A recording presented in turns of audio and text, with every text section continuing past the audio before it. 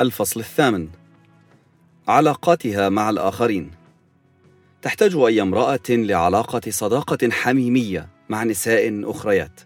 لا تحتاج الكثير، لأن العدد لا يهم بقدر جودة العلاقة نفسها. لكن السمات الشخصية للأصدقاء في غاية الأهمية.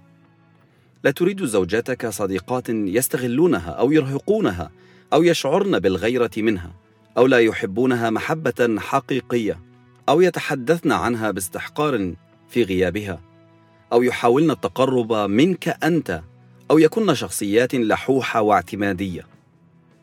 بل تحتاج إلى صديقات يساعدنها على النمو ويثرين حياتها ويتيحن لها أن تفعل نفس الشيء معهن. تحتاج زوجتك إلى رفيقات أمينات جديرات بالثقة لتتحدث إليهن وتصلي معهن، يقدمن لها المساعدة حين تحتاج إليها، ومعهن يمكنها أن تناقش موضوعات هامة خاصة بها، حيث لا تعير أنت أدنى اهتمام إلى تلك الموضوعات. تحتاج لصديقات يدعمونها ويضفن إلى حياتها ويقومونها في الطريق الصحيح، ودائما ما يضعن أمامها هدفا تصبو إليه. هذه النوعية من الصديقات ستساعد زوجاتك على النمو، ومن ثم سيعود هذا في النهاية لصالح حياتك الزوجية. كما تحتاج زوجتك إلى صلواتك من أجلها حتى تحصل على صداقات جيدة وترضي قلب الله. العلاقات مع أفراد العائلة في غاية الأهمية، ولا بد أن تشملها في صلواتك أيضا.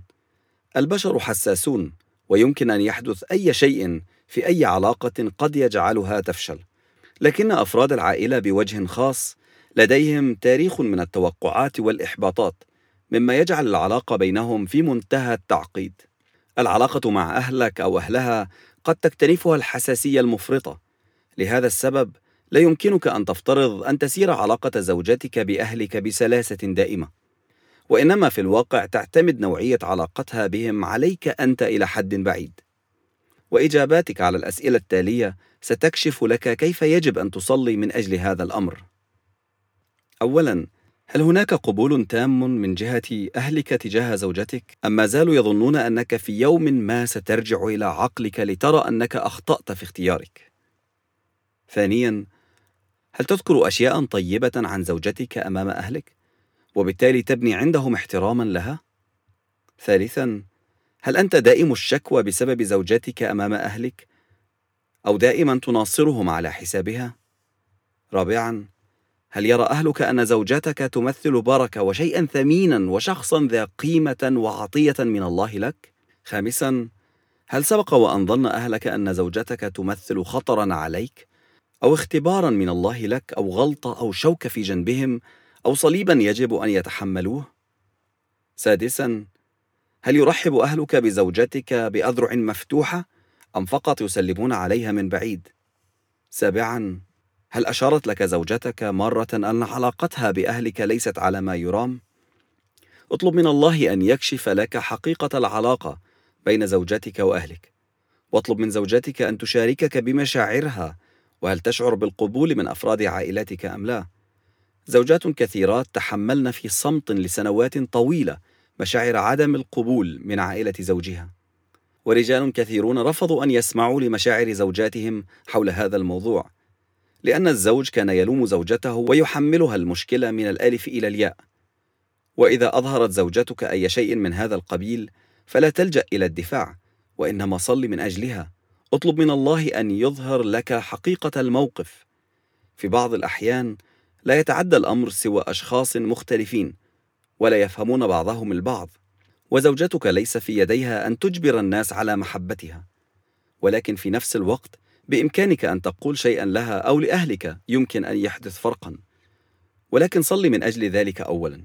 عندما يعرف الزوج زوجته إلى عائلته فهو يدين لها بأن يصلي لكيما تجد نعمة في أعينهم، لأن وقوعه في حبها لا يعني أنهم سيقعون تلقائيا في محبتها.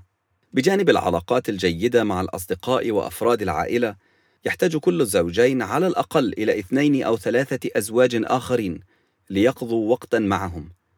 وليس من السهل دائما أن تجد زوجين ترتاح إليهما أنت وزوجتك بنفس القدر، لذا يحتاج الأمر إلى المرونة من جانبكما لإنجاح الأمر. ولكن من الجيد أن تصلي من أجل هؤلاء الأزواج ليدخلوا إلى حياتكما.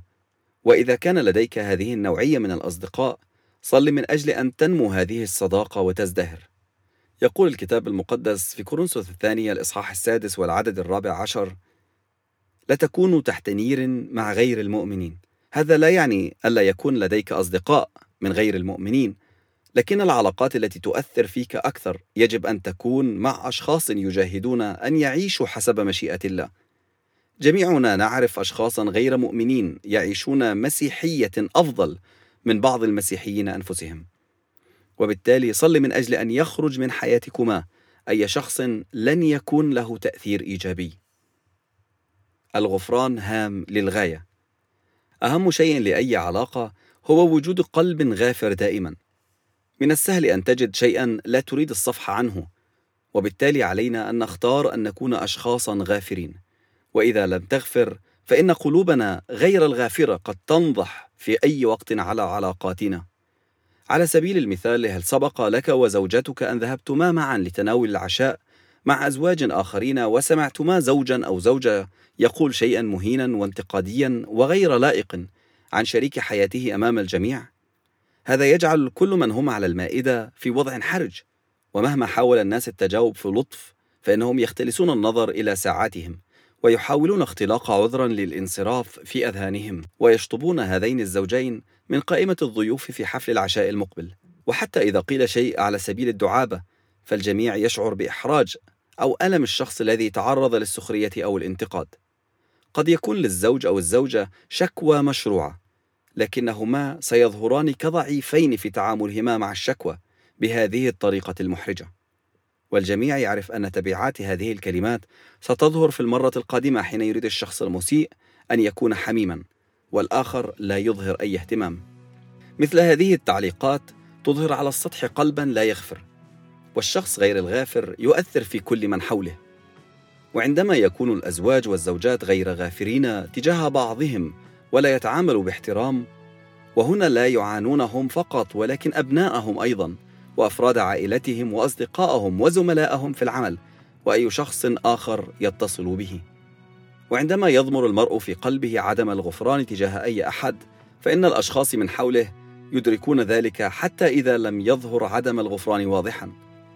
وإذا أظهرت زوجتك أي عدم غفران في قلبها تجاه أي أحد، صل من أجلها لتتحرر من هذا، فإذا لم تتحرر فإن ذلك سيؤثر على علاقاتها وسيعوقها عن إتمام مشيئة الله لحياتها.